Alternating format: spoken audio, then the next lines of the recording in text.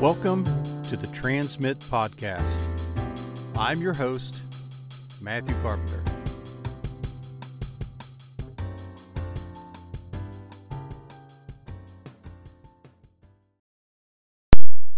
Welcome to the Transmit Podcast.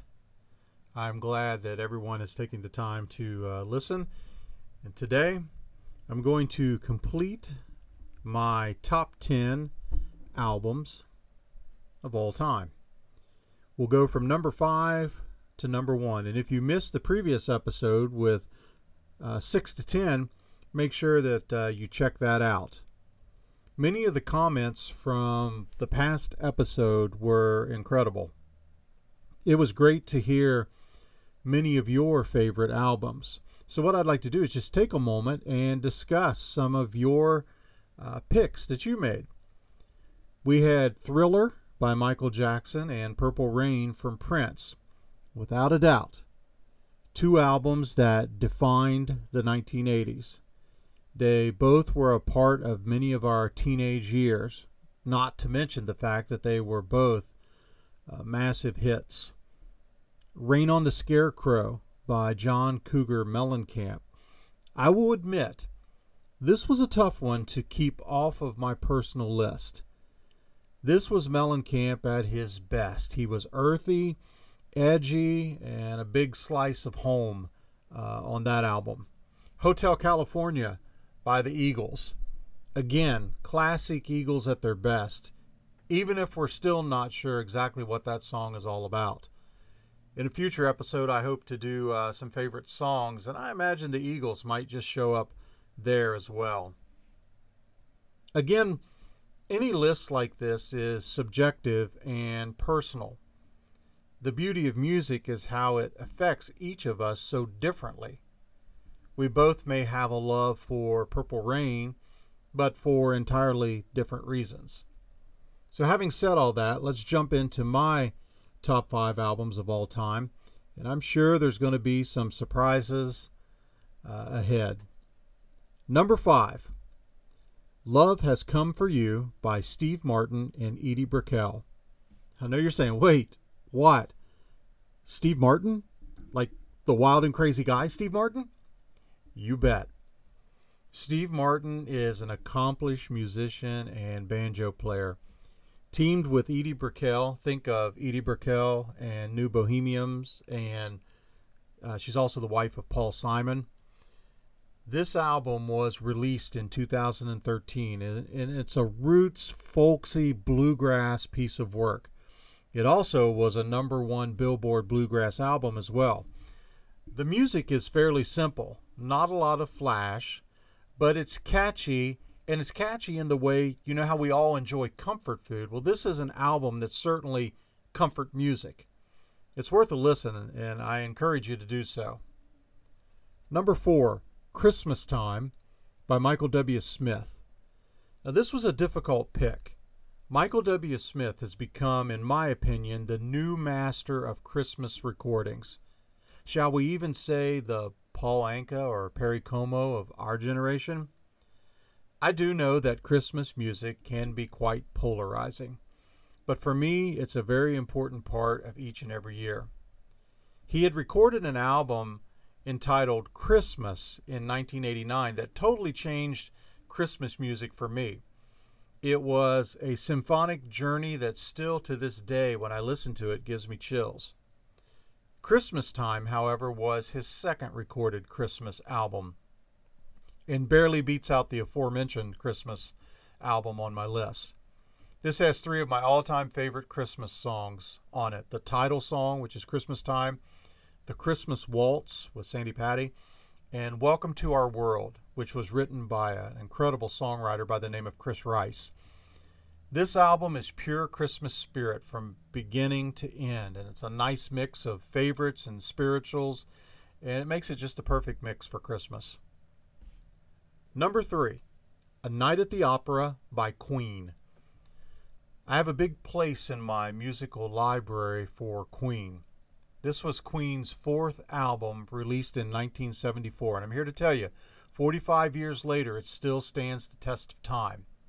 An interesting note about the album was at the time it was the most expensive album that was ever recorded.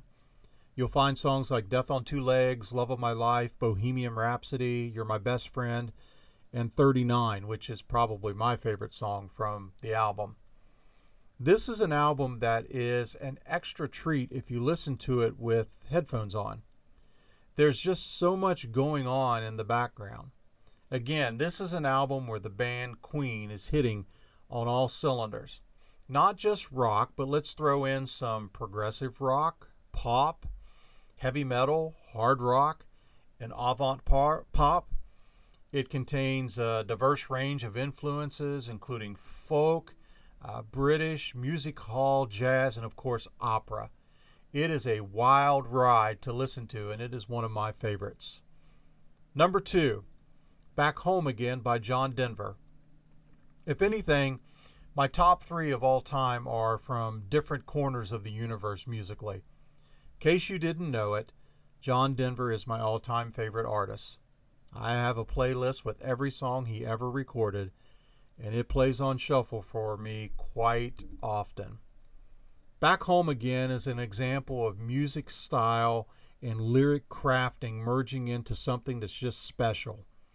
This was his 8th album, and at the time, one of his biggest sellers. It was released in 1974. This was an album my dad had in his collection, and I credit him for my love of John Denver and Frank Sinatra. I can remember at a young age playing this album over and over again on our box stereo in the basement. I've always felt like Back Home Again is the musical equivalent of a hug. It just makes you feel cozy and secure. Songs like Back Home Again, Grandma's Feather Bed, Thank God I'm a Country Boy, Annie's Song, and Matthew, they can all be found here. And it was also a Billboard #1 album. And now we get to number 1. My number 1 all-time favorite album. Sign of the Times by Prince. So the first thing I might hear is this: you didn't pick Purple Rain? You chose this over Purple Rain? Well, yes, indeed. And I did for many reasons. Purple Rain was incredible and would most likely be number 11 on my list. But as a collective work, it was pretty defined. It was a movie soundtrack. Sign of the Times is a musical and lyrical bombardment that shows Prince at his very best, doing what he does best. This was his 8th album, and it is a double album, released in 1987. He had just recently dropped his band, The Revolution, and this was a change of direction, sorta. This is one album by Prince where you could easily say, that song there, that could have been on 1999, or that song could have been on Purple Rain. This was his most critically acclaimed album, even more so than Purple Rain.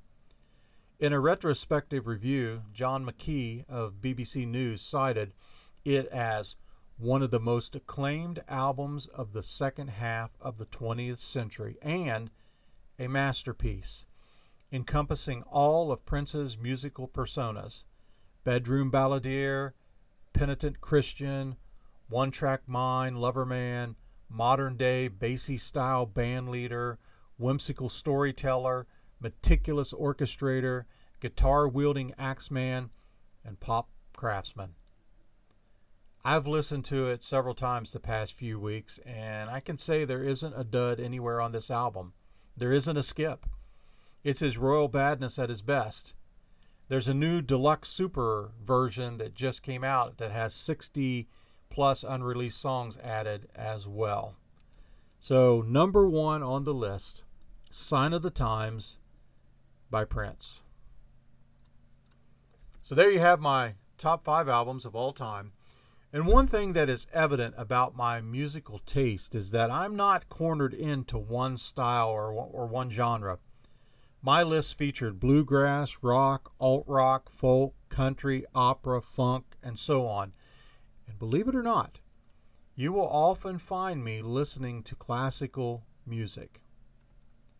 I would like to leave you, as we end this episode of the Transmit Podcast, with the lyrics of a John Denver song from the Back Home Again album. The song is entitled, "The Music Is You." The words go like this: music makes pictures and often tells stories, all of it magic and all of it true.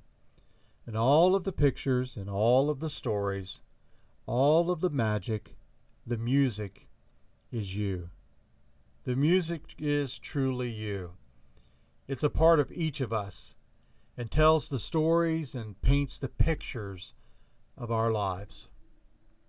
Leave a comment with your top 5 or anything that you would like to mention about the episode, and I'll be back next week with another episode of the Transmit Podcast. Take care, my friends, and God bless each and every one of you.